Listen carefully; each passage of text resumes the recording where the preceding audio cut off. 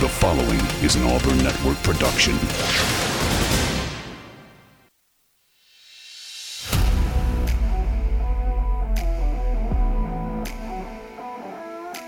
You are on the line. Live on ESPN 1067, Auburn Opelika's sports leader. Online at espnau.com or on the ESPN 1067 app. To be on the line, call in at 334-321-1390 or toll free at 888-382-7502. You are on the line with Jacob Goins. You're on the line here on ESPN 1067, Auburn Opelika sports leader. Happy Tuesday, everybody. Hope you're doing well on this Tuesday, November 28th, 2023. I'm your man, Jacob Goins, with you for the next 2 hours right here on ESPN 1067. This is the Tuesday edition of On the Line, the show that tells you like it is and holds nothing back. We're inside the Auburn Plaza Bar and Lounge Studio. Happy Tuesday. Another gorgeous day outside. A little chilly on there or outside right now, but sun is shining. Man, another gorgeous day in the Auburn Opelika area. Hope you're doing well. Lots to talk about on the show today. Continuing to react to the Iron Bowl and getting maybe some more clear reactions, right? It's been a few days now since the Iron Bowl wrapped up on Saturday evening over at Jordan-Hare, and so still getting some reactions and thoughts and opinions and takeaways from you from the Iron Bowl, myself included. We'll also have a wonderful guest in the second hour as well. So still talking about the Iron Bowl today.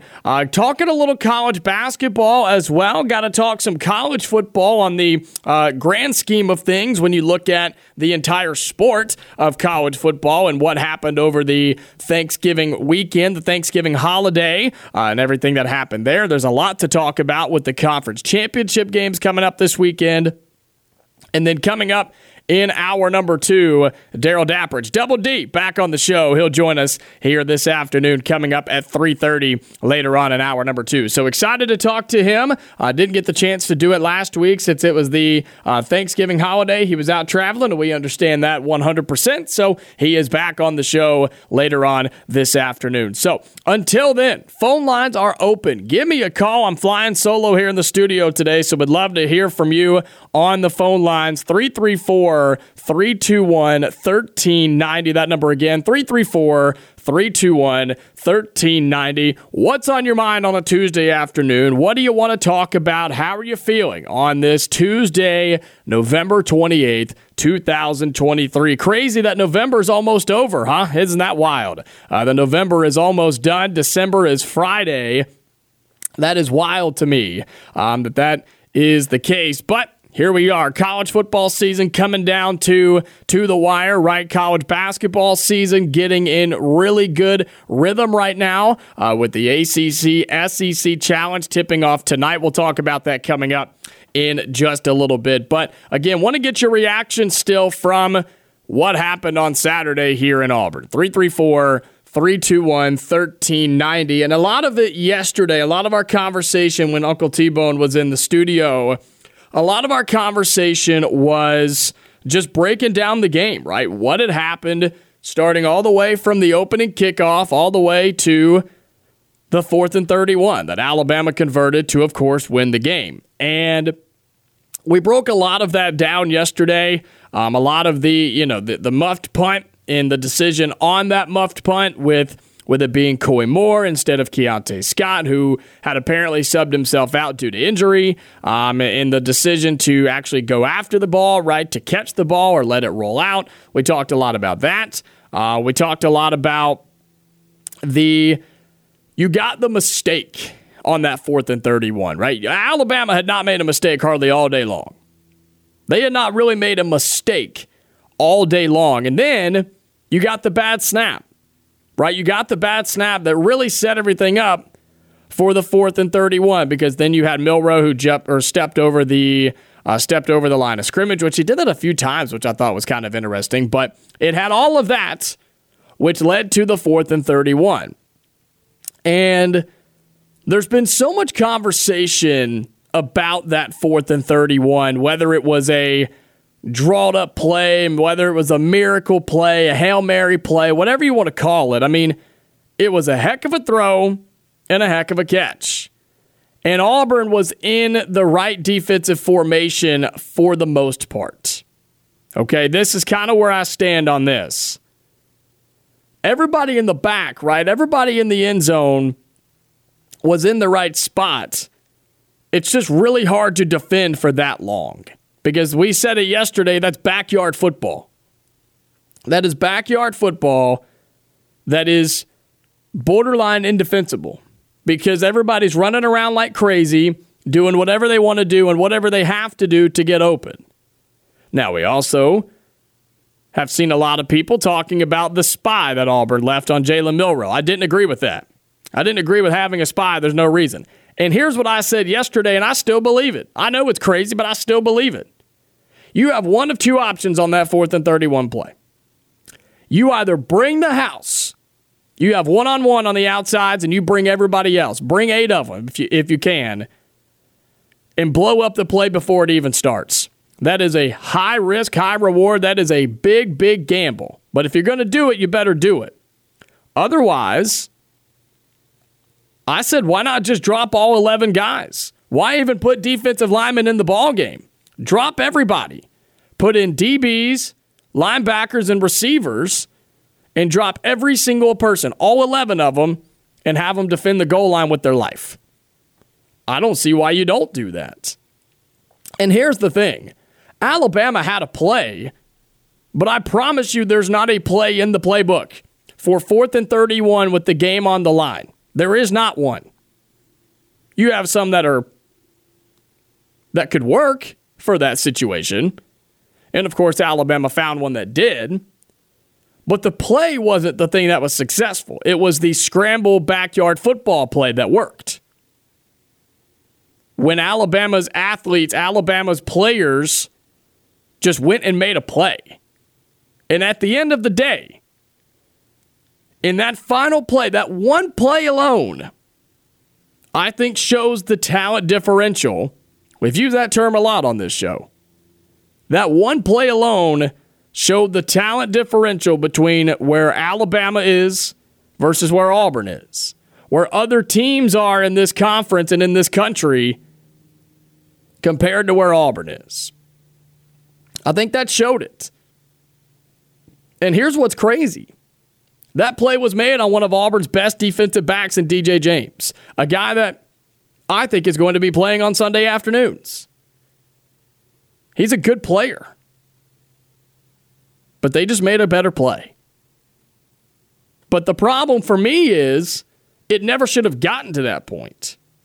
And that's where a lot of frustrations have come in. And here's the problem, too. This is what we now have to talk about for the entire offseason, right? This is the thing we talk about where Auburn now goes 6-6 in year one under Hugh Freeze. You go 6-6 overall, 3-5 in conference play.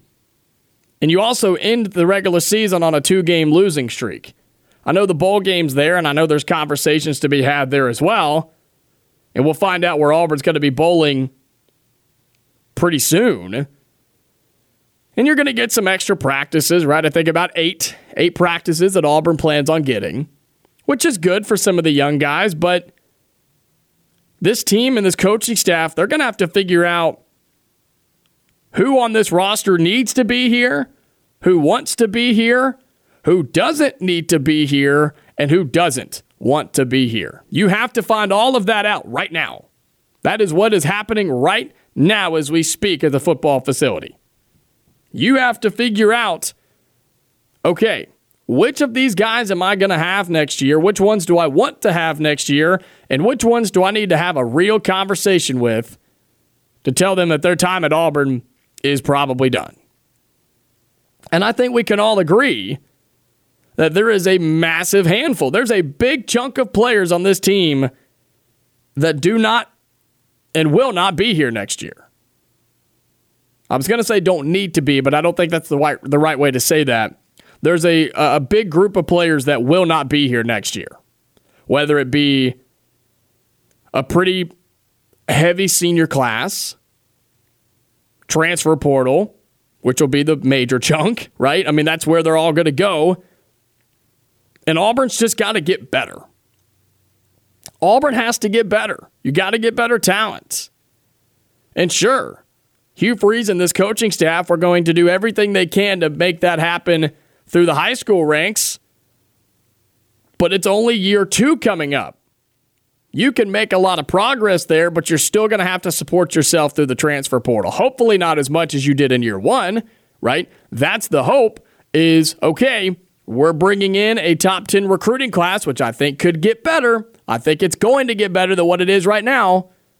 We bring in this top 10, maybe top 5 recruiting class, and you only have to go and get a select few guys out of the transfer portal rather than we're going to take everybody that we can possibly get to fill out an 85-man roster. That's the hope for 2024 in the football season, is that the incoming recruiting class, numbers-wise and skills-wise, can make up and make you better than what you were this season, to where you only have to handpick a few out of the transfer portal. One of those will be a quarterback, and I think it needs to be a quarterback. And I think everybody listening, maybe not everybody, but I think most of you would agree that Auburn at least needs a quarterback to push somebody, to get another body in the room, to get another arm on the field. Because Peyton Thorne got better this season. I think he did. I think he got better this season. But is he the ultimate answer at quarterback for Auburn? I'm asking you. Is Peyton Thorne the answer? 334-321-1390. Give me a call. I'd love to hear from you. And if he's not, is it somebody that's already here? Is it Holden Gerner if he hangs around? Is it Walker White who's coming in? Who's, again, been one of the best recruiters for Auburn football that there is. I mean, that guy was literally wearing a sweatshirt on Saturday with the names of uncommitted guys that he wants to come to Auburn. Like, what else can you want from the guy? Is he the answer for Auburn at quarterback in the future? I think there's arguments to be made for all three. Or is it somebody completely different? Is it a completely different quarterback that's either planning on entering the transfer portal because the window's technically not open yet? Is it somebody that intends to enter the transfer portal or maybe hasn't even thought about it yet? Maybe there's no smoke about them entering the transfer portal, and we have no idea who it could be. I think there's options. I think there's arguments for all of those. But I think one thing that most Auburn fans could agree on and can agree on right now, I think you need some help in the quarterback room. You need some help. And it's the same thing as we've seen in the past where it's not going to hurt you to bring in another talented guy, right? And I would like to do it before spring because you saw Peyton come in and didn't get the spring practice, right? He didn't come in until after spring and didn't get to practice until the fall. And I think that affected him negatively. I think it impacted him. And so if Auburn can go and find somebody before that and bring them in and have a good spring practice with some of these recruits that are going to be early enrollees, then you're talking. Now you're talking. Now you have something to build on and something to work with, and then you have options. And I think that's what Auburn needs. Auburn needs some options, especially at the quarterback spot.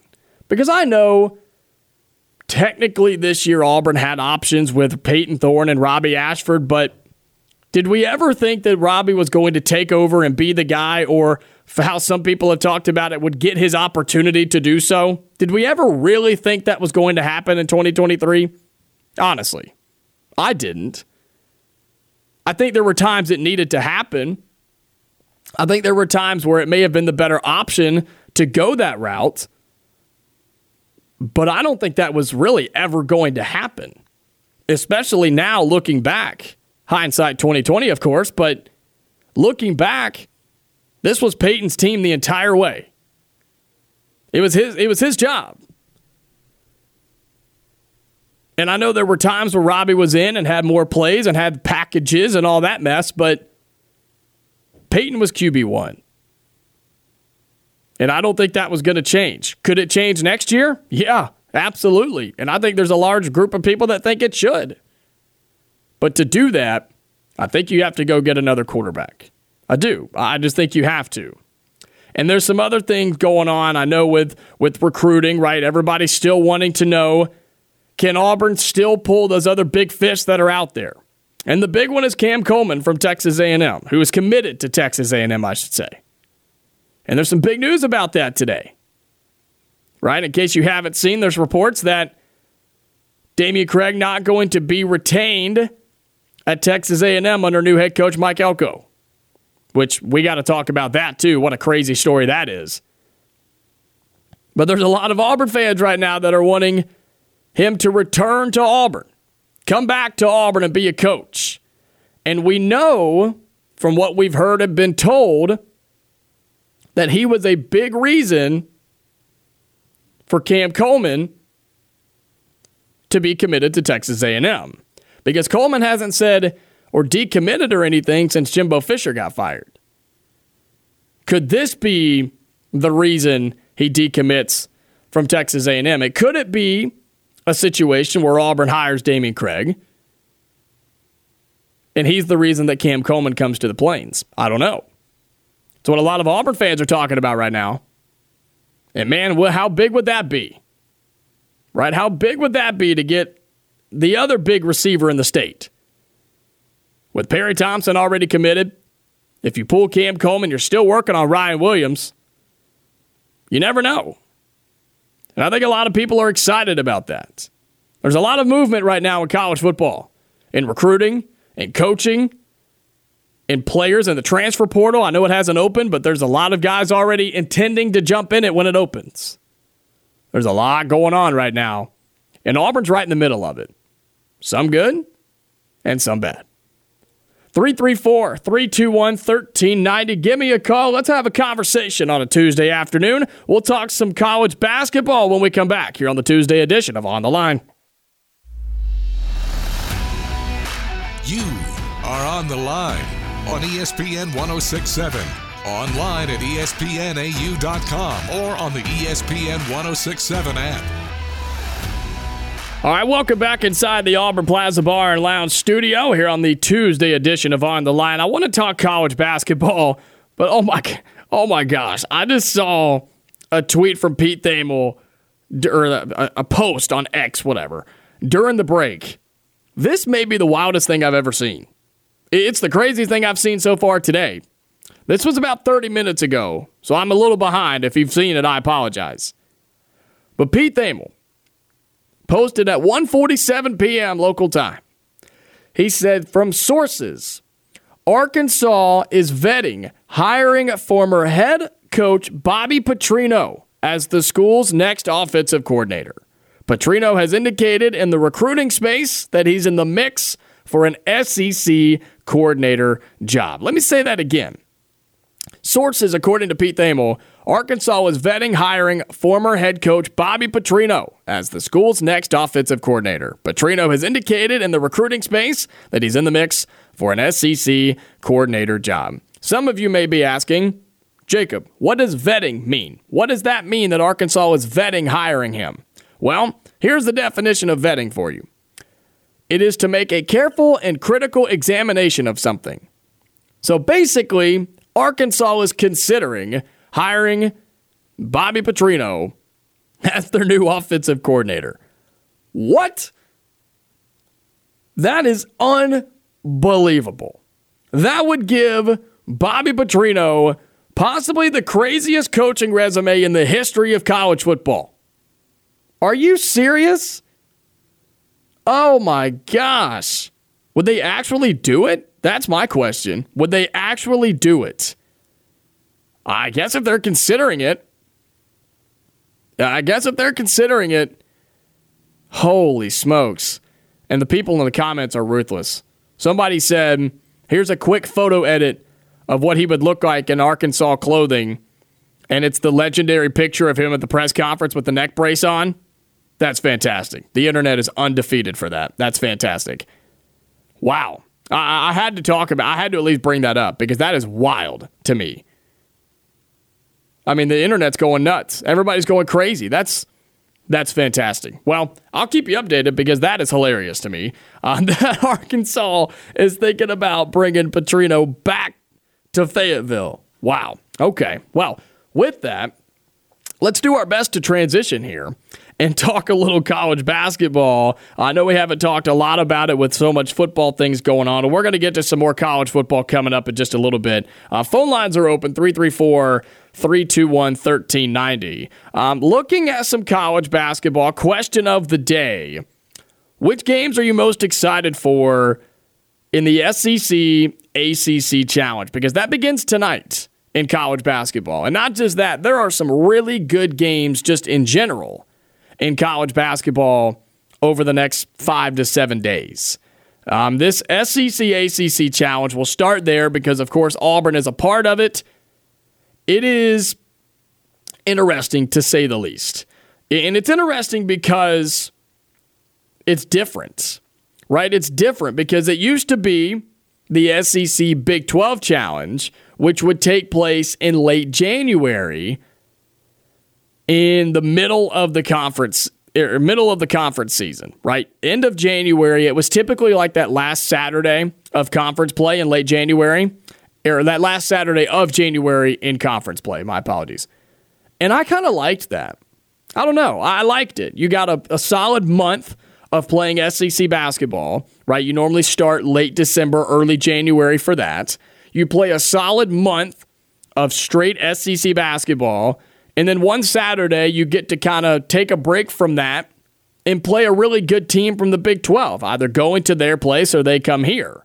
And I really, really enjoyed that, right? Playing teams like Baylor and Iowa State and Kansas State and Oklahoma State, right? Some teams that I can rattle off the top of my head because, you know, Kentucky always plays Kansas, and I think Duke played Tennessee a few years ago, and that was always cool to me. Or that wouldn't have made sense. You know what I'm saying. But I think this this ACC SEC Challenge could be interesting because you've got some really good matchups. And I'm looking at tonight and tomorrow, right? Look at tonight and tomorrow. Here's all the different games.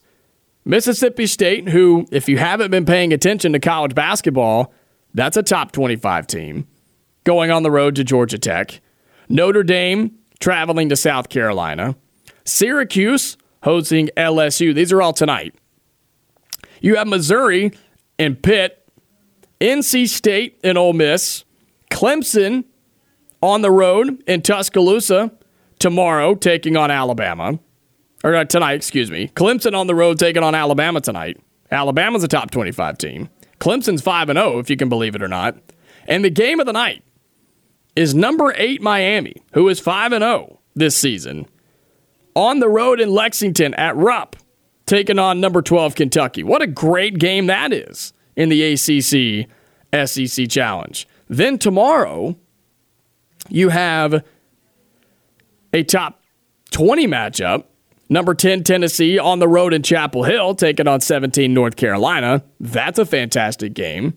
How about number 14 Texas A&M, who is a sneaky good team, on the road at Virginia, which that's not a great Virginia team, but they play that weird brand of basketball where they're okay if they score 30 points and then they get confused and they wonder why they don't win games when they only score 40 and the other team scores 60. It's crazy, I know.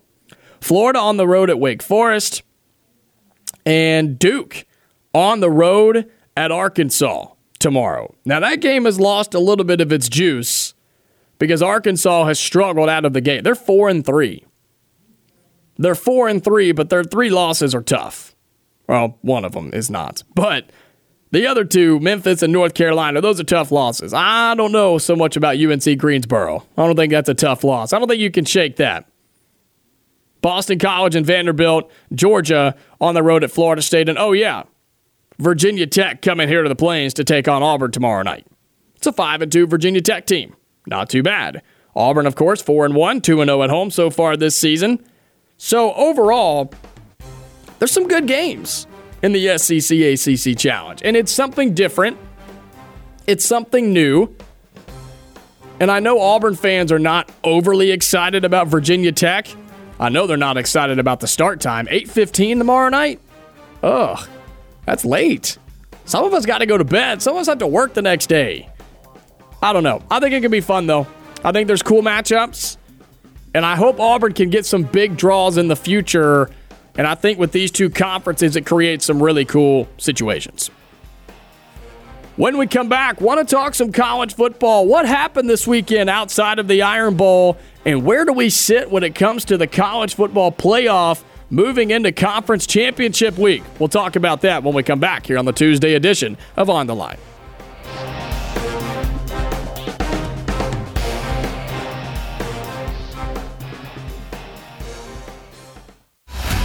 You are On the Line with Jacob Goins on ESPN 106.7, Auburn Opelika's sports leader.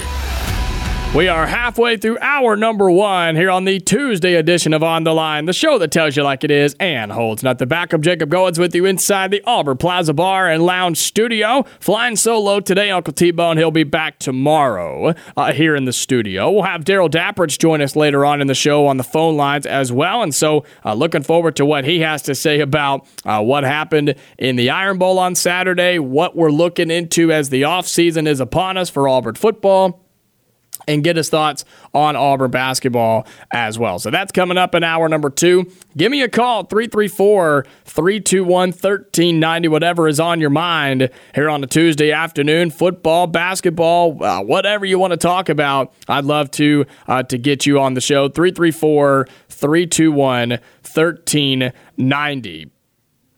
I know there's a lot there was a lot of people, especially here locally, of course, tuned into the Iron Bowl this weekend, but there were other games happening, and there were other things going on in the world of college football, and we got to talk about those. We got to talk about what happened this weekend because, man, there were some big games, and there were some big results, and it started on Friday night. It started Friday night with number 6 Oregon hosting number 16 Oregon State. And this was a game where Oregon State could have really done some damage, right? They played Washington a week ago, and they played Oregon this past Friday night. And they could have done some damage to what the Pac-12 had going for them. And if they had won this game, it would have been up to Washington to get into the college football playoff. Well, Oregon didn't slip up a bit. Oregon ran away with it, 31-7, and it really wasn't even close. It was 21-7 at the half, and they didn't look back. And didn't let Oregon State score another point in the second half. And so Oregon is now a top 6 team. They are solely in, basically their future is in their hands, right? Oregon playing Washington this weekend. We'll talk about that in just a second. But Oregon took care of business in their final regular season game. You know who else took care of business in their regular season finale? Was the Texas Longhorns. Have you forgotten about them yet? They're trying to make sure you don't, because they have one of the best wins in college football on the road by double digits over Alabama, right in Bryant-Denny Stadium. They have one loss all season long, and in their regular season finale, they had a small victory of 57-7 over Texas Tech, who is a 6-6 team, but still, they did exactly what they were supposed to do. You look around into Saturday, and rankings-wise, implications-wise, the biggest game of the day, the biggest game of the weekend was played in Ann Arbor when the number 2 Ohio State Buckeyes went on the road to take on number 3 Michigan. And in a sloppy game, in a back-and-forth type of game that really never felt like this game got a whole lot of momentum going in it, and had a controversial touchdown in there, which, if you know what I'm talking about, it was a catch. If you don't know what I'm talking about, it was a catch. But Michigan beats Ohio State 30-24. And if you remember, Jim Harbaugh was still not on the sidelines for this game. This was another game. This was the last game that he was not on the sidelines for because of the suspension. He's now back. He's been at practice in the facility and everything. But he was not on the sidelines. And Michigan didn't skip a beat. I mean, they didn't skip a beat at all. And they're now undefeated. They'll go play in the Big Ten championship game, and they will destroy the Big Ten West, because that's just what happens every time. They'll play Iowa, and they're going to beat them 50-5 because Iowa can't score.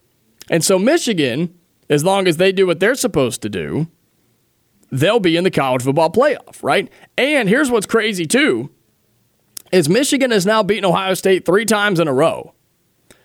3 times in a row, and that rivalry is not cool, folks. That's a rivalry that in recent years, in my lifetime anyway, Ohio State has dominated that rivalry.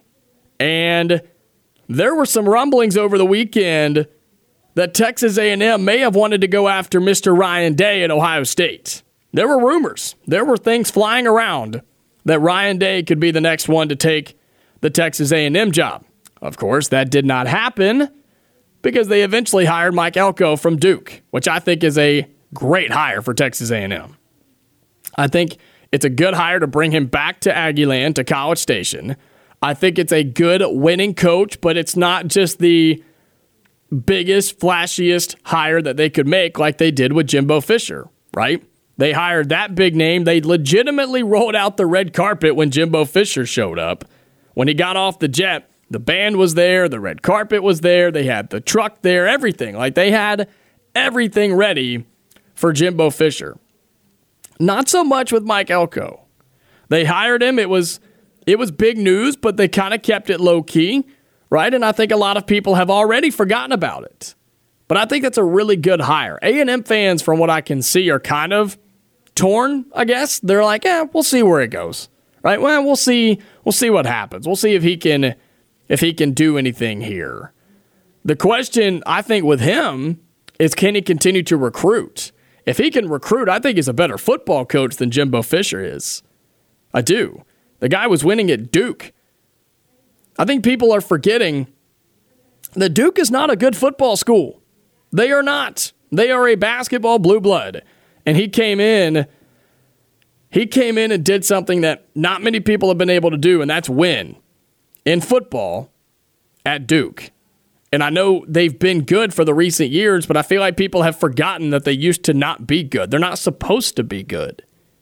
And so, good for him for getting hired by Texas A&M, and we'll see what they can do. But circling back to Ohio State, Michigan, that all got circled up because of the Ryan Day stuff. Also with that, I mentioned this earlier, and I wanted to come back to this, and I'm glad I remembered. How about the Mark Stoops stuff? Did you see that over the weekend? Did you see that there was all sorts of fishy things going on with the possibility of Mark Stoops from Kentucky going to Texas A&M? Oh, man. A&M fans were livid. They were going nuts because they thought Mark Stoops was about to be hired at Texas A&M. And I'm curious on what you have to think, or what you have to say about that, or what you think about it, because could Mark Stoops do it at A&M? Could he win at Texas A&M? If they would have gone that route, would the Stoops era at Texas A&M been successful? I just don't know. I don't know. I like Stoops. I do. I like him a lot. And I think he's hit his ceiling at Kentucky, because I think that is the ceiling for Kentucky football. But I don't know. I don't know if he would have done it at A&M. It's a place that, it recruits itself. It does. It recruits itself because of the money and the facilities and whatever. But could he have done it at A&M? I think there's been too many times where he made the wrong coaching decision or got out-coached one too many times for me to be overly comfortable with that. But I don't know. That was a wild story too. And I'm not going to go into all the details, but man, that was wild. You also had Mississippi State hire Jeff Lebby from Oklahoma as their head football coach. Another hire that's not overly wild and not going to make massive headlines, but I think a solid hire for them. But anyway, back to what happened results-wise over the weekend, and that all kind of funnels into each other. But Florida State wasn't pretty. They beat Florida on the road 24-15. Louisville dropped the ball for whatever reason. Louisville was having a miracle season. Not many people were talking about it. And then they said, you know what? We're going to let a really bad Kentucky team come on the road to Louisville, and we're going to let them beat us in our house 38-31 and can just totally punt on our college football playoff chances. Because they still had a chance. They still had a chance to backdoor their way in to the Final Four. Not anymore. Not anymore. All they can do now is play spoiler to the ACC. And we'll talk about that in just a second as well. So that's where this sits. And Washington beat Washington State 24-21. Wasn't pretty, but they got the win. So overall, everything that happened, everything that should have happened, I think, happened. Because I thought Michigan was going to beat Ohio State. I think they're a better team than Ohio State. And so now you flash forward to what's happening this weekend. It's conference championship weekend. You have Oregon and Washington in the rematch. Remember, Washington beat Oregon way back when in a 3-point game where Oregon kicked a field goal to tie it and send it to overtime, and they missed. So you have that rematch on Friday night. You have Oklahoma State and Texas, which is a top 20 matchup. Oklahoma State 9-3, number 20 in the country. Texas, number 7, looking to backdoor their way in to the college football playoff. You also have number 1 Georgia and number 8 Alabama, which many people are claiming this as a play-in game. Many people are saying the winner is in and the loser is out. And I'm going to talk about that in a second as well. You have Michigan, Iowa. What an ugly game. Here's all you need to know. Michigan's favored by 23 points in their conference championship game. That's all you need to know. And Louisville playing Florida State. And it's just, there's so many great conference championship games, and they all have playoff implications. I love it. I absolutely love it. You have undefeated Georgia as the number 1 team in the country, right? You have them as the team trying to get in that hasn't lost, right? They handled their business. And they're playing Alabama in what could be a play-in game. Do you believe that? Do you believe that whoever wins the SEC championship is in and the loser is out? I just don't know if I'm there yet. I don't know, because you have new rankings coming out tonight for the college football playoff, and I don't think many things are going to change, right? I don't think there's a whole lot that's going to be different, but this weekend's going to affect everything. It's going to affect everything. But when I look at a conference like the ACC, that's the easy one to break down. If Florida State wins and they're undefeated, how can you leave them out? How can you leave out an undefeated ACC champion in Florida State? I know their quarterback, Jordan Travis, he's out for the year, but you can't punish the whole team because of that. Do I think they're a top 4 team without him? No, I don't. But you can't punish them for that. That's not their fault. It's not the team's fault. It's not the coach's fault. It's not the defense's fault. It's nobody's fault, right? You can't leave them out because of that. You then have the Big 12 situation. If Texas wins, they're a 12-1 team and Big 12 champs. And they're currently on the outside looking in. I think the Pac-12 could be a play-in game, right? I think the Pac-12 could be a situation with Washington and Oregon. If Washington wins, they're in. Undefeated Pac-12 champ, beat Oregon twice. They're in, Oregon's out. But what happens if Oregon wins? What happens if the Ducks get the rematch in the game that means more, but Washington's only loss is to Oregon in the Pac-12 championship game? And I leave that result open because you have the same sort of situation in the SEC, not quite, but you have undefeated Georgia and 1-loss Alabama. What happens if Georgia wins, they're in, Alabama's out? But what happens if Alabama wins? What happens if the Crimson Tide coming off of their exciting win over Auburn in the Iron Bowl. What happens if they beat Georgia and the Dogs' only loss is in their conference championship game? Same thing with Washington. Do you punish a team for going undefeated all season long and then losing because they made it to their conference championship game? Do you punish them for that? That's the question that I ask you, and that's what we'll ponder when we come back. 334-321-1390. We're going to get to the phone lines when we come back as well as we wrap up hour number 1 here on the Tuesday edition of On the Line on ESPN 106.7. You are on the line on ESPN 106.7. Call in at 334-321-1390 or toll free at 888-382-7502. Wrapping up hour number 1 as we get to the phone lines, 334-321-1390. Terry, you're on the line, man. What's up? Hey, Jacob. Jacob, if FSU wins and goes undefeated, they have to get in. But they'll be the number 4 seed, which means they get number 1, and then you've got Georgia, TCU all over again.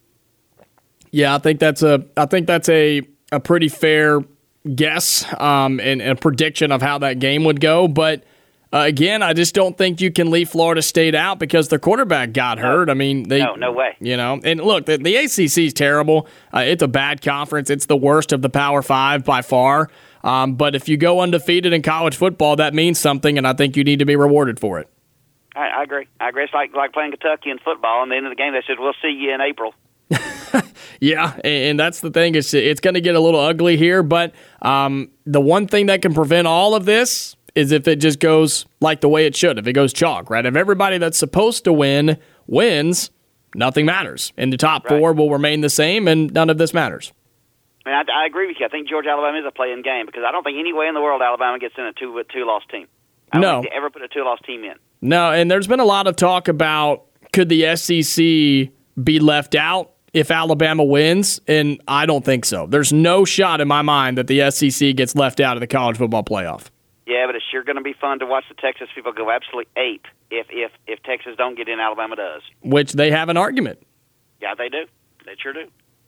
Take care, Jacob. Appreciate it, Terry. Thanks for the call. 334-321-1390. I've seen that narrative going around too, right? If Alabama beats Georgia, and Alabama's in a 12-1 SEC champ, and Georgia's a 12-1 non-SEC champ, and Texas wins, you'd have Michigan, let's say Washington wins, let's say Florida State wins. Could Texas be bumped above Georgia and Alabama and make it into the playoff, and the Dogs and the Crimson Tide be on the outside looking in? There's no shot. There's no chance. There's no possible way that the team who's been basically the number 1 team all year long in the Georgia Bulldogs, the only time they slip up is when to Alabama in their SEC championship game? No, I don't think so. I don't think there's any way that Georgia gets left out. The only possible way is if you get beat 65-0 in an embarrassment and Carson Beck goes down, right, or whatever. But I just don't see that happening. Because remember what all of this is about. Remember what the college football playoff is about. It's about the dollar sign. It's about the money. And if you leave the SEC completely out of it, you're losing millions, if not billions of dollars. If you are ESPN, the college football playoff, everybody that's involved there, you're going to lose out on hundreds of millions of dollars if you leave out either Georgia or Alabama. One of them has to be in. So that's why I don't think, even if Alabama wins, I don't know, man. I don't know. But like I told Terry, if everything goes the way it should, if everything goes chalk, your top 4 remains the same. Georgia, Michigan, Washington, Florida State. Boom, there you go. There's your top 4. But where it gets interesting is if Oregon beats Washington. I think that's a play-in game. But again, here's my argument, but I'm kind of contradicting myself because I'm agreeing but also disagreeing here. If a team goes undefeated in the regular season and your only loss is a close loss in the conference championship game, in my opinion, most of the time you should not be punished for playing the extra game. Right? We've seen Alabama squeeze in before because they didn't have to play the conference championship game. They didn't have to take the extra loss, and they squeezed in because somebody else did. But why should you be punished for being a good team, for getting to your championship game, and you lose a close one? Blowouts are a different story. Blowouts are a different story. But even then, I still think the point stands. Why should you be punished for playing the extra game and that's your only slip-up? Because if the conference championship game didn't exist, you'd have your 4 playoff teams right now. And I think eventually that's where we're headed. With an expanded playoff and conferences getting bigger, I think that's where we're headed. I think you'll have regular season champions and then you'll have at-large bids. But there's not going to be a need for conference championship games. And really, they're going to hurt. They're going to hurt these teams if they continue playing conference championship games because it's a whole extra game, man. That's a lot. At the end of the year, that's a lot. And so the point or the question remains, if Oregon beats Washington, do you leave Washington out for losing their one championship game because they went undefeated?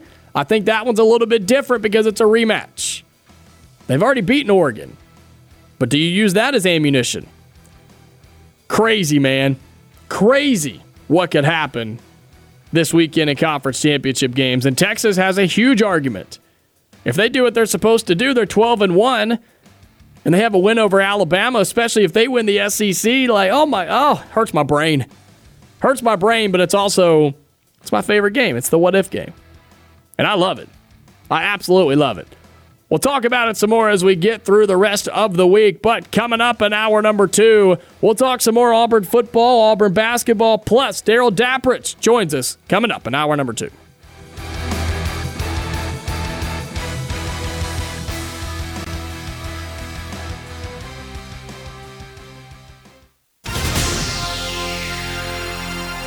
The following is an Auburn Network production.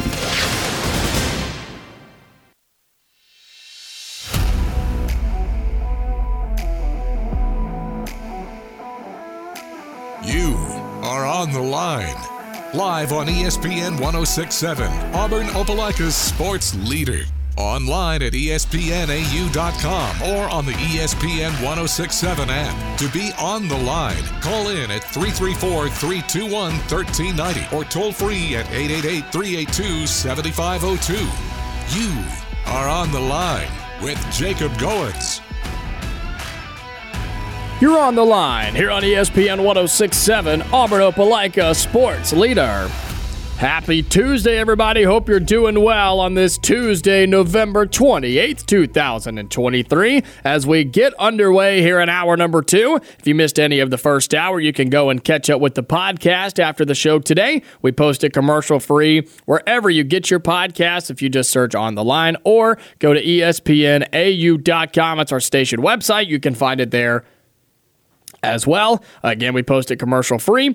We talked some Auburn football in hour number 1. We talked some SEC basketball in the first hour. What else we talked about? Oh, yeah, we talked about college football playoff, the results from this past weekend, and looking ahead to the college football playoff and how this weekend's set of conference championship games really impact that, and kind of trying to predict what in the world's going to happen.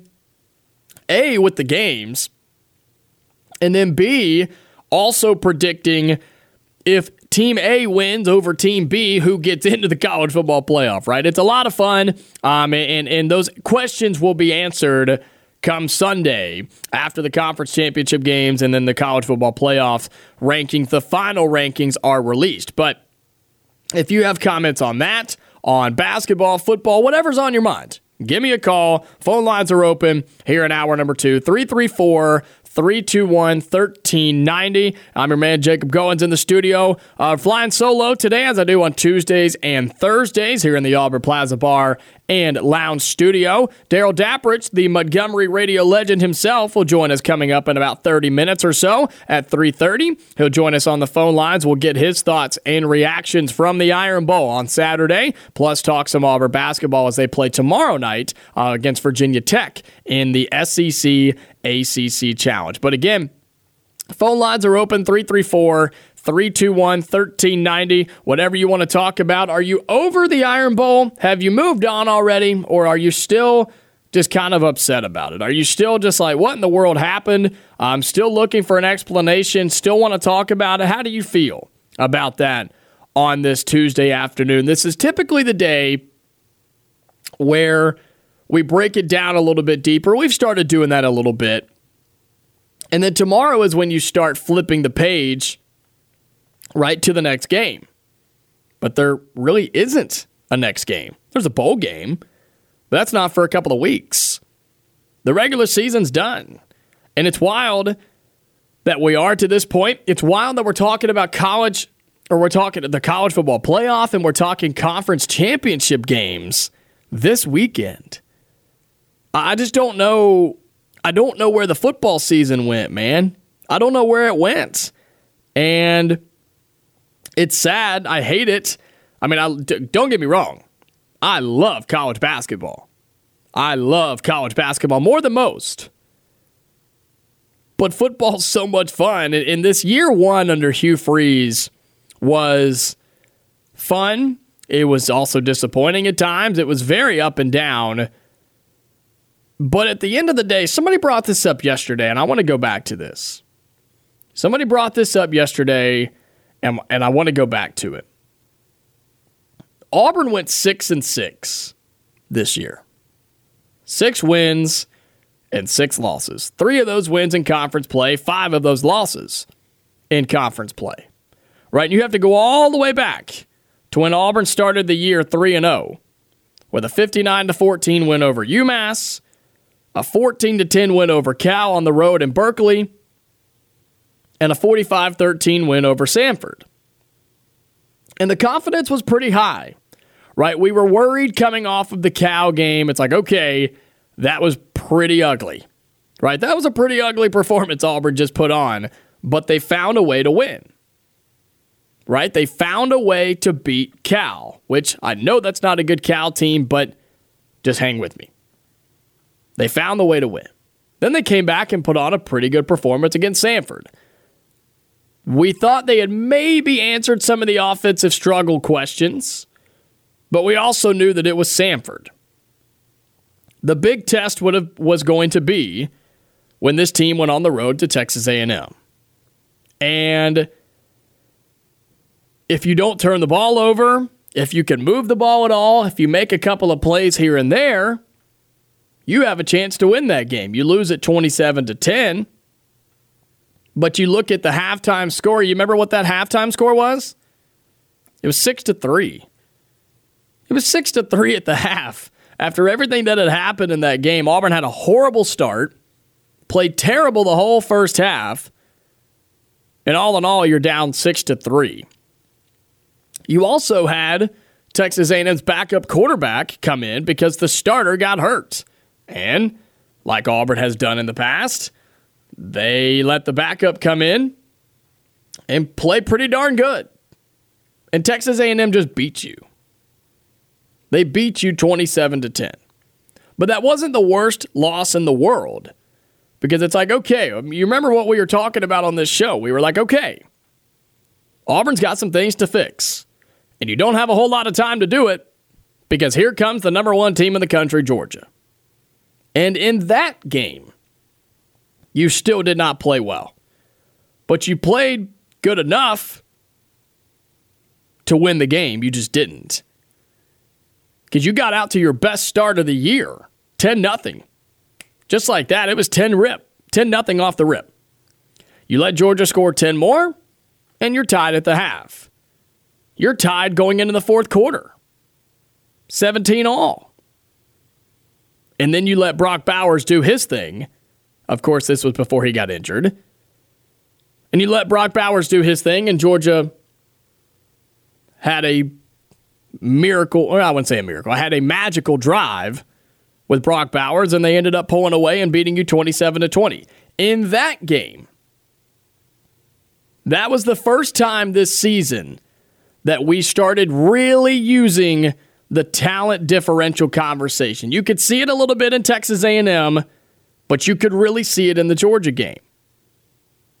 Then you had the LSU game. That one was that was a rough one, right? That was a rough game because you came off of the Georgia game where you had your best start of the year and you back it up with your worst start of the year because it was 17-0 LSU before you could even blink. And that was it. It was over. It was over. Auburn had their chances in that second quarter late down there in Baton Rouge to kind of make it a ball game. And they did get the touchdown, but you're down 20-7, and Jaden Daniels and LSU just never looked back. Never looked back and had a Heisman performance that night, put up 48 points. So that was something where that was always going to be a tough game. Given what that LSU offense was, that was always going to be a tough game. And so at that point, right, Auburn had started 3-0, and then you had 3-game losing streak. You're now 3-3. And you come back home for that Ole Miss game. For an Ole Miss team that to that point in the season had looked good, but not anything great. And that was yet again another game that Auburn played well enough to win, but just couldn't make the plays when they had to. Couldn't make the plays when they needed to. Because guess what? That game was tied at the half, 14-all. But then you just couldn't get over the hump in the second half. You couldn't move the ball in the second half. You couldn't score in the second half. You get the late touchdown, sure, but you were down by 14 in that game, but you do lose it by a touchdown. And so there again was a game that you played well enough to win that you just didn't. And in that Ole Miss game, that was not a talent differential. That was just you got outplayed, maybe even outcoached at times, and you had a better offense on the other side with Jackson Dart versus Peyton Thorne and Auburn's offense.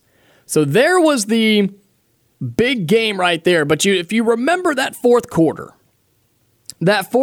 for Auburn, you could see it a little bit, right? You could see it kind of click just a hair. And you were like, okay, now off this 4-game losing streak, how does this team respond? How do they respond? How do they come out and play? How do they look offensively and defensively and mentally was the big question, right? That's what the big question became. And you come out and you beat Mississippi State, and maybe not the prettiest game, but you got the win, 27-13. You then go on the road to Vanderbilt and you handle your business. Again, it got sketchy late, but you handled your business, 31-15. And then you go on the road to Arkansas, a game that I said you had to have at that point. You had to have the Arkansas game because you look at where this team was, 3-0, then 3-4, and now you're 5-4. The Arkansas game was where you got bowl eligibility. And you didn't just get bowl eligibility that afternoon in Fayetteville, Arkansas. You dominated and stole bowl eligibility. Took what was yours that afternoon over in Fayetteville. And you wiped the floor with Arkansas 48-10. And at that point, Auburn fans are thinking, okay, here we go. Right? Where has this been all year? And that's a bad Arkansas team. But who cares? You had gone on the road and done that. And the first time in a long time for Auburn football. To go on the road in a game, if you remember, a game that Auburn was the underdog in. Auburn was the underdog in that game against Arkansas. And you go out there and you beat them 48-10 and embarrass them on their home field. Vibes are high. The energy's high. Everybody's excited. We're going to a bowl game. Great chance to get to 7 wins this weekend. We can win 8 games this year if we take down Alabama in the Iron Bowl coming up next week. And then the trip-up happened. The look-ahead game, if you will. The underprepared game, if you will. Whatever you want to call it. You let New Mexico State come in here and bully you for 4 quarters. Where you were underprepared, you were not ready, you were not focused, and you were not the better team that night. And New Mexico State was. They thought they could win. They knew they could win. And they put a game plan together to do just that. And that's exactly what they did. They came in and won the ball game. And so then everybody was worried. Everybody was flipping out, right? There goes all the progress. It's gone. Everything Auburn had built in this last 3-game winning streak is gone. And Auburn's going to get destroyed, killed by Alabama. It's going to be a blowout by 50. So then here we were again for the second or third time this season where we were questioning, okay, what's this team going to look like coming out of the locker room today? What are they going to look like coming off of this game? And they answered the call. They answered the call on Saturday. Auburn was a 2-touchdown underdog. Everybody and their mom was picking Alabama to win by 20+. And Auburn had the taste of victory ripped from their mouths at the very end of the ball game.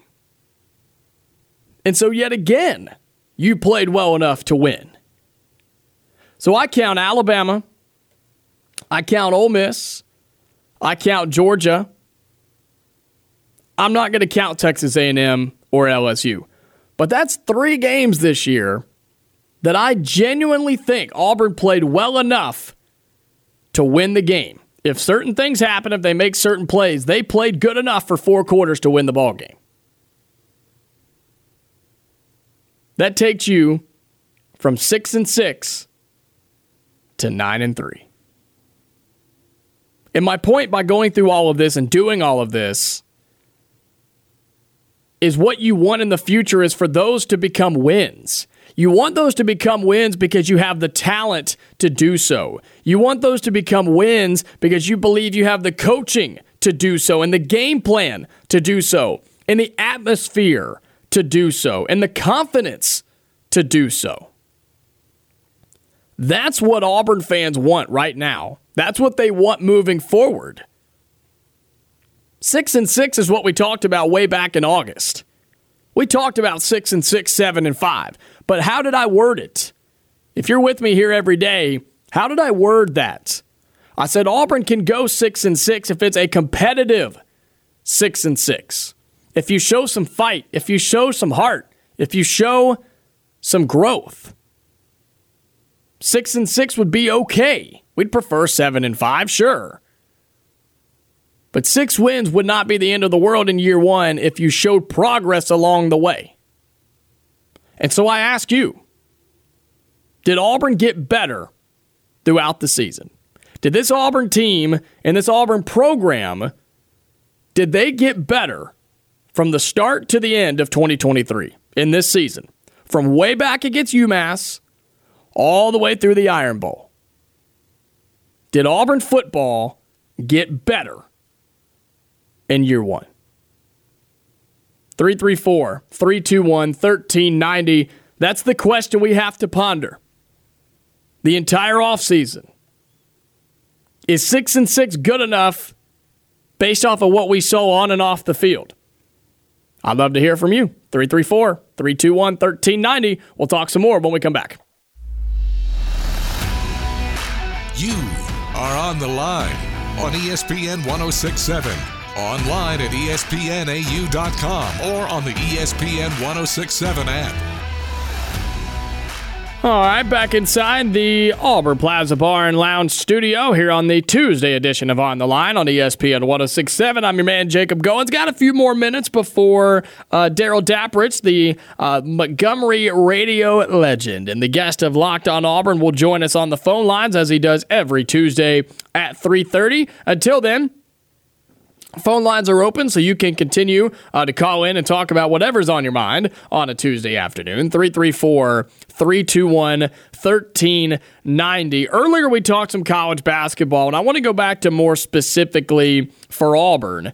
They play tomorrow night, and we'll talk some about it tomorrow as well when Auburn's actually playing. But they are playing in the SEC-ACC Challenge, the new, it's not a tournament, I guess the event, if you want to call it that, in college basketball, where it has replaced the former SEC Big 12 Challenge that used to be played in late January, right there in the middle of conference season, and I really enjoyed that. I did. I really enjoyed the SEC Big 12 Challenge. It brought us some really good matchups with Texas and Oklahoma being in there. Of course, they'll be a part of the SEC next year, but Kansas and Kansas State and Oklahoma State, Texas Tech, right? Some really, really good teams and programs over the years that matched up with some really good SEC teams and programs over the years. But that has changed.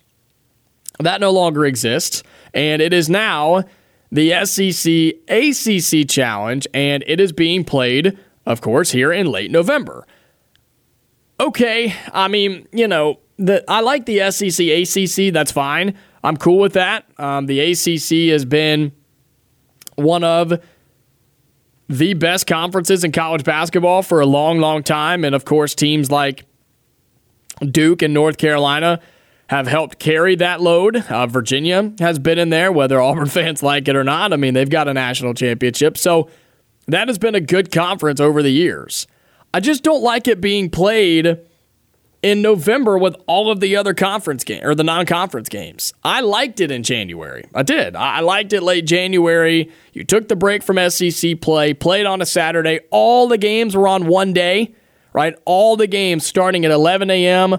all the way through like 11 o'clock that night on a Saturday, man. I loved that day in college basketball, but I think I'm going to enjoy this as well. And there's some interesting matchups, including Auburn hosting Virginia Tech tomorrow at Neville Arena, 8:15 start time. Hopefully we can stay up for that because that's kind of late over there, but looking forward to that game tomorrow night. Let's get to the phone lines, 334-321-1390. You're on the line. Who am I speaking with? Hey, that's Mark. How you doing? I'm good, Mark. How are you, brother? Great, man. Got a question. Yeah. Hey, did you notice that there are several games starting late tomorrow? Yeah, there are. There's multiple there. I know Auburn starts, of course, 8:15. I'm looking at Duke, Arkansas, 8:15. Boston College, Vanderbilt. I know we'll all stay up and have our main TV on that game. And then Georgia, Florida State tomorrow night at 8:15 as well. Right. I just got off work, so you may have already talked about this. The schedule for next year. For Auburn football or basketball? Yeah, football. Okay. And I noticed, at the last 3 of the last 4 games Alabama has are at LSU, at Oklahoma, and home to Auburn. Mm-hmm. Do you guess? Have you already talked about this today? No, I haven't. Nope, I have not. Okay. Well, I was just wondering, what do you think Auburn's last 3 games are going to look like? I wonder if we're going to get Texas late. Oklahoma at home late. You know what? So I was just curious as to what's your opinion on how that's going to come out. Yeah, I think it's interesting because, it hasn't fully been decided yet. There's some games that have kind of, squeaked out and been leaked out. I think they talked about Georgia and Alabama playing in early September or mid-September next year. So that'll be, of course, that's a big game. But, yeah, for Auburn, the games that have been decided are, of course, the Iron Bowl on November 30th and then your non-conference games. And so, yeah, it could stack up for Auburn to be either really good or really bad because you have home games with Arkansas, Oklahoma, Texas A&M, and Vanderbilt, and then you have your road games at Alabama, at Georgia, at Kentucky, at Missouri. So depending on how those stack up, Mark, it could be really good. And we know Georgia being earlier in the season now, I think that helps Auburn. And so I think there's some really good possibilities, and I think there are some really tough possibilities as well.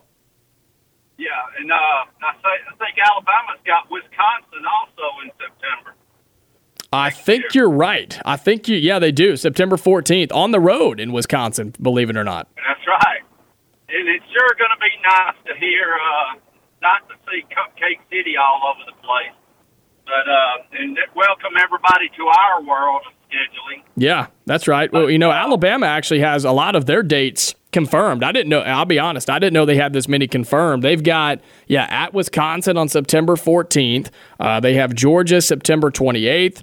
They've got at Tennessee October 19th. The LSU game on the road November 9th. At Oklahoma November 23rd before Auburn goes to Bryant-Denny the very next week. So Alabama's got a tough schedule next year, Mark. Who is their fourth road game? I know they've got LSU, Tennessee, and Oklahoma. Who is their fourth road game? Vanderbilt. They're in Nashville. Oh, okay. Yep. All right. Well, I didn't know if you talked about it, so I was just going to throw that out there. Yeah, no, I appreciate it. Love your show. Yep, appreciate it, Mark. Thanks so much, man. Appreciate you calling in. Always good to hear from you. 334-321-1390. I had not talked about that yet today, and that's something that we get to talk about as the offseason continues and as we get into next year, right, is looking at the schedule once it's finalized. Most of Auburn's times and days have not been released. Again, Auburn only has 4 of their games and days actually released. They open the year with Cal, then New Mexico, ULM, and then the Iron Bowl at the very end of the year. Everything else is up for grabs right now.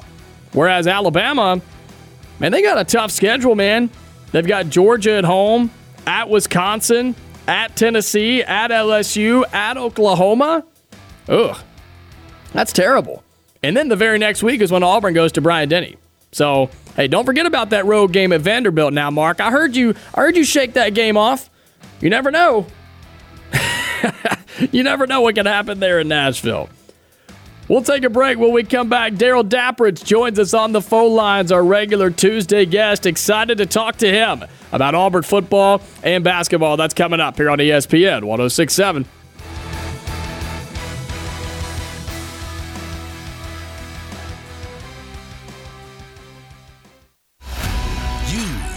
On the Line with Jacob Goins on ESPN 106.7, Auburn Opelika's sports leader.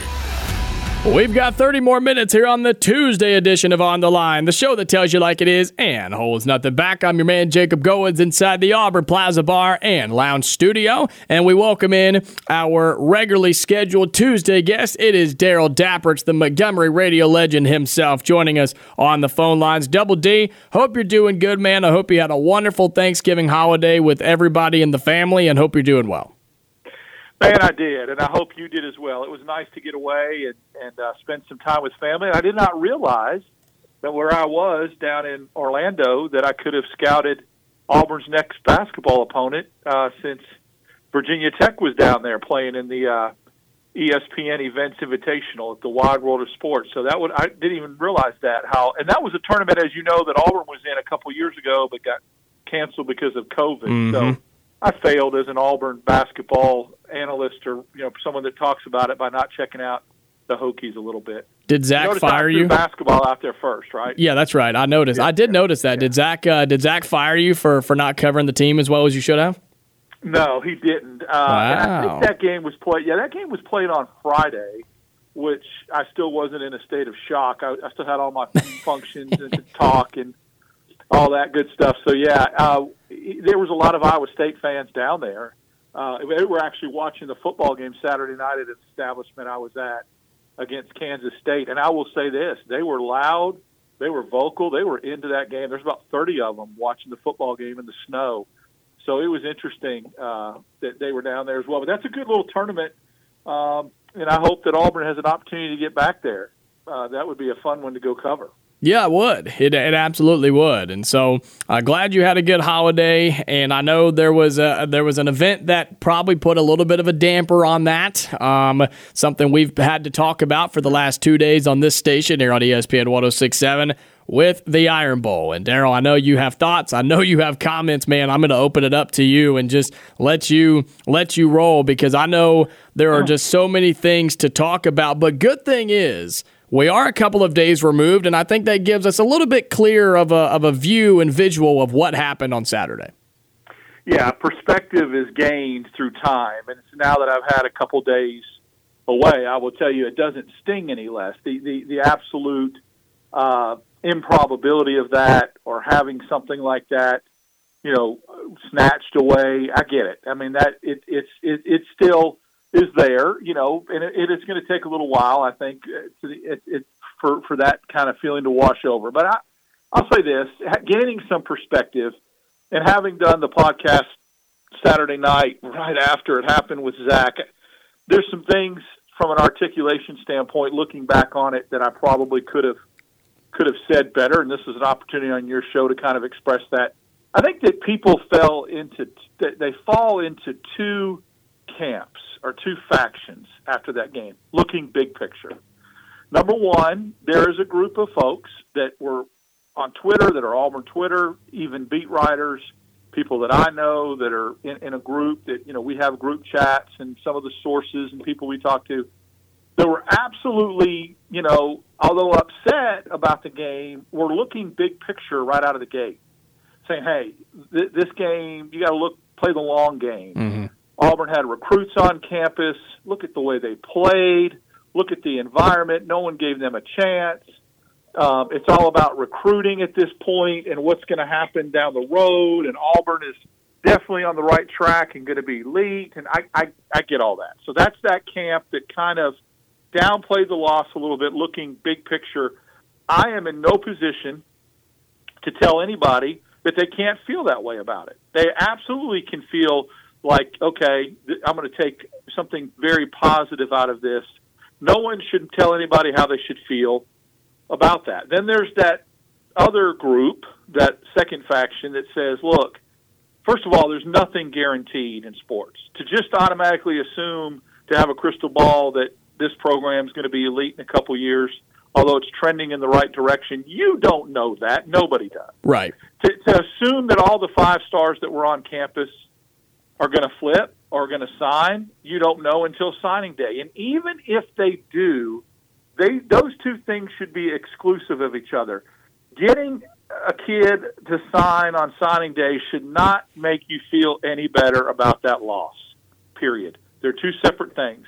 And then, of course, there's that whole, fact of how it happened, the improbability of it, the choking aspect of it, okay? I mean, just being honest. So for those that feel that way about it, they're not being overly dramatic. They're not being unrealistic. They have every right to feel that it was devastating and it was absolutely brutal, and so I think what I've realized is people were too harsh on each other both ways about how to feel about this. I think you could feel either way about that game and that outcome, and it's okay because everyone has different opinions and they're wired differently. I fall on the side of it ain't upwards football. We don't give participation trophies. I could give a crap about moral victories, recruiting, who was on. I mean, I care a lot about recruiting. I'm talking about in the moment. Yeah. About who was on campus, about who's going to sign December 20th. Does not do a thing to take away the sting of that loss. That stuff is to feel good down the road. I get it. But again, nobody has a crystal ball, and nobody knows exactly how Auburn will recover from this and what trajectory they're going to go on. We feel like we do. We feel like I know Hugh Freeze is an excellent recruiter. I 100% think the program is in great hands. I think he's the man for the job. I'm excited about him in the future. But let's quit acting like all these things are guaranteed and rubber stamping them like we just know that all. You don't know. Mm-hmm. You don't know. You had Tuberville and Pat Dye, which two of the best coaches that Auburn had in the modern era, and neither one of them ever played for a national championship. They had, Tuberville had an undefeated season. Dye got close, but neither one of them, and they were the two greater coaches since Suge, played for a national championship. There are no guarantees. And what makes this so much worse, and it's the obvious reason, is the fact that it's Alabama and it's the Iron Bowl, right? And it's the fourth straight loss in the Iron Bowl. And there, I mean, we have I know a bunch of seniors that are on campus, that are students, and they literally didn't get to see Auburn beat Alabama in their time as a student at Auburn, which is sad for me to say. It wasn't me, thankfully. I at least got one, but it's just all those things that play into it, and then on top of it, It's the Iron Bowl between Auburn and Alabama, where Auburn played well enough to win, Darrell, and had the game almost in their hands, but a muffed punt gave it back to Alabama, and then, of course, the bad snap and the 4th and 31. I mean, just so many crazy things, and it gave Alabama fans one of the best finishes they've had in this historical Iron Bowl. Yes, absolutely. Here's the part about it that's the most crushing, okay? And people can wash this off or explain it away, but you can't, okay? Here's the facts. Auburn absolutely had Alabama on the ropes. Alabama was trying to gift Auburn that football. And after the muffed punt, which at the end of the day, okay, I'm not even going to – it was brutal, but it was 4 minutes to go, up 4. Right. If Auburn goes 3 and out there, which Alabama's defense had kind of bowed their neck the last couple drives, you're punting back to Alabama when they had their timeouts with about 3 minutes left to go. The probability of Alabama being able to score in 3 minutes is pretty high. I mean, it's not like that was a wing and a prayer. So you have the muffed punt, and yet you still overcome that with 2 absolutely stupid plays that Alabama is handing you and trying to gift you the ball game. The snap, and then the throwing over the line of scrimmage, which incorporates a loss of down as well as 5 yards. You are 4th and 31, and Alabama's about to let you escape after you muffed a punt. And what do?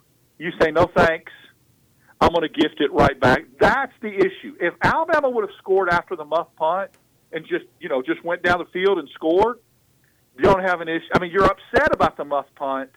Or if Auburn doesn't muff the punt and they kick after going 3 and out, and Alabama comes right down the field and scores late to win like they did in 2021. Well, they actually tied it in 2021, not won it. But it's less devastating. Yeah, no, I get what you're saying. You are starting in your mind to accept the fact, and you're celebrating this game's over and Auburn's about to upset their biggest rival, knock them out of the playoffs, and beat the number 8 team in the country. And, oh, by the way, win 7 games and go up the bowl pecking order. I let myself get to that point on 4th and 31. I did. I mean, as soon as the snap was about to happen, I was preparing for all those good things. And well, so it was hard not to. It's hard not to. And now, I had people in the room with me going, including my daughter, Dad, Auburn has struggled on 3rd and long and 2nd and long and 4th and long. Because I got up out of my chair. I was excited after the forward pass over the line of scrimmage I got. And I say excited. It's not as a fanboy. We cover Auburn. I'm credentialed to cover Auburn. It's what it would mean for the Auburn family and for a program you're covering and you followed for years. It's a different feeling than it was the last few years when I just watched games as a fan. Mm-hmm. But when you're credentialed and you follow them, it's just a whole different deal. And an exciting finish to a football game. Exactly. And it's a fan base that you interact with, that you're happy for, and people that you know. So, there's just a whole lot of different aspects to it. It also makes you realize that you've got to get about an hour's worth of just unload it, unplug, emotionally dump it, because you've got a show to do. Mm-hmm. And that's a different dynamic that some people reached out and were very kind and said, I don't know how you and Zach do that. But I think of people like Andy Burcham that have to do post-game interviews and all that kind of stuff. It's just part of it. Where I used to just want to leave my house and go for a walk and not talk to him, but you can't do that. Nope. And that, I'm talking about in any sporting event. I've been a passionate sports fan since I was 8 years old, whether it was the Pittsburgh teams where I grew up and was raised, or whatever. I watched Sid Bream slide home as a diehard Pittsburgh Pirate fan. So, I will say this, that, the double dribble, and this are the 3, as a sports fan, as a sports enthusiast, someone who follows particular teams, that's how, in my opinion, how devastating it was. Those are the 3, huh? Those are the 3. Wow. So because of the absoluteness of it and the absolutely ripping, you couldn't mentally prepare. You were already celebrating, and so that's what makes it doubly brutal. Darrell Dapprich joining us on the phone lines here during the Tuesday edition of On the Line on ESPN 106.7. He joins us every Tuesday here on the show. Before we get out of here, Darrell, I do want to switch gears really quickly with Auburn basketball, something that is a little bit more positive, and we've got all off season for football and basketball season to talk more about the football program, and with the transfer portal opening up in the crazy month of December, excited to get your thoughts about all of that in the coming weeks. But with Auburn basketball, they're playing in the SEC-ACC Challenge tomorrow. They will host Virginia Tech. Maybe not the most exciting matchup or one that Auburn fans were particularly looking for, but a good opportunity for Auburn to get back on the floor, work on some things, and maybe in Bruce Pearl's begging of this team, put two halves together and play a full 40 minutes of basketball. I understand that a lot of people are giving Virginia Tech a really good chance in this game and hyping them up. I'm just going to be honest, I don't see it. I don't either. And here's why. I've broken it down. Virginia Tech has beaten Coppin State, Campbell, Wofford, Boise State, and the only quality win they have is against Iowa State. They got boat raced by Florida Atlantic 84-50. That's right, 84-50. They got beat by 34. South Carolina beat them, who's not a really strong program, by 79-77. Virginia Tech has yet to play a true road game. They're undefeated at home in Blacksburg, and then they've not gone on the road as a true road game. They're 2-2 at neutral sites. They played the Hall of Fame series in Charlotte, North Carolina, where they lost to South Carolina, and then, as we mentioned, they lost down at Disney. They haven't played in an environment yet this year like they're going to see tomorrow night. And, again, where's the quality win? Is it Iowa State, who was unranked on a neutral floor? I don't know. I suspect if Auburn does what they're supposed to do tomorrow and play a high-level game and play like they did against Notre Dame or St. Bonaventure and come out and hit shots, that this could be a comfortable win for Auburn. If they don't and they struggle shooting the basketball and get out of that funk and start to do crazy things and play more individual and lose their man backdoor and don't play the kind of defense that Bruce Pearl wants them to play because Virginia can shoot it a little bit, then it could be a problem. But Florida Atlantic ran at them. They took away the three-point line. They ran out at the three-point line. So I would suspect Auburn would do something similar to have similar success. Any other game in this SEC-ACC Challenge that kind of has caught your eye? I know it starts tonight, have games tonight and tomorrow. Any of the other matchups in this first ever SEC-ACC Challenge that Darrell Dapprich will have his eyes on? North Carolina, refresh my memory. Who's North Carolina playing? So you've got Miami, Kentucky, which is a top 15, top 12 matchup, and then North Carolina plays tomorrow, and they play Tennessee, hosting Tennessee. That one. Yeah, I mean, I knew it was a upper echelon SEC team. That one has me very interested in the Kentucky-Miami, just because Miami's coach is a wizard. You know, he absolutely defensively draws things up and is such a really good coach, even when he's undermanned from a roster standpoint. Miami is so well coached, and especially on the defensive end, they cause teams to go away offensively what they're comfortable with. I want to see what Kentucky does against that dude's defense and how he coaches. And then, of course, the North Carolina-Tennessee matchup, very much a high-level matchup. So I'm glad. Look, it's fun that they changed conferences. You know, it was the SEC Big 12 Challenge for a while, so that they line up with ACC teams is a nice little change.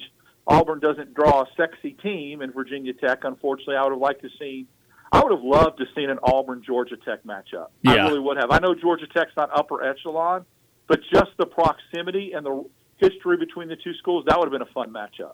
Yeah, it would have. Well, hopefully Auburn can get some better matchups in the years to come. Of course, Darrell Dapprich, Montgomery radio legend and guest on Locked on Auburn on Fridays and also in all the post-game reaction shows. Late night for you and Zach Blackerby tomorrow, sir. Tip-off 8:15. You guys going to be able to handle that?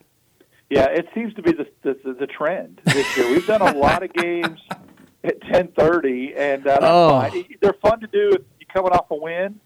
And then, of course, we'll talk more about this next week because we'll probably know Auburn's bowl location. But Zach and I are seriously mulling over being on site and at the location of the bowl game and covering Auburn's bowl selection. As long as it's not the Texas Bowl, I think that any of the other four that Auburn's been rumored are within 5 hours driving distance. You might see us pop up and doing it from location. Well, hey, man, I hope you guys do that. You do a wonderful job with Locked On Auburn and all your radio appearances, man. Let everybody know where they can find you, keep up with you, and everything you got going on, man. Where you get your podcast and on YouTube, Locked On Auburn. Like Jacob said, we'll do reaction shows, and I'm on there every Friday.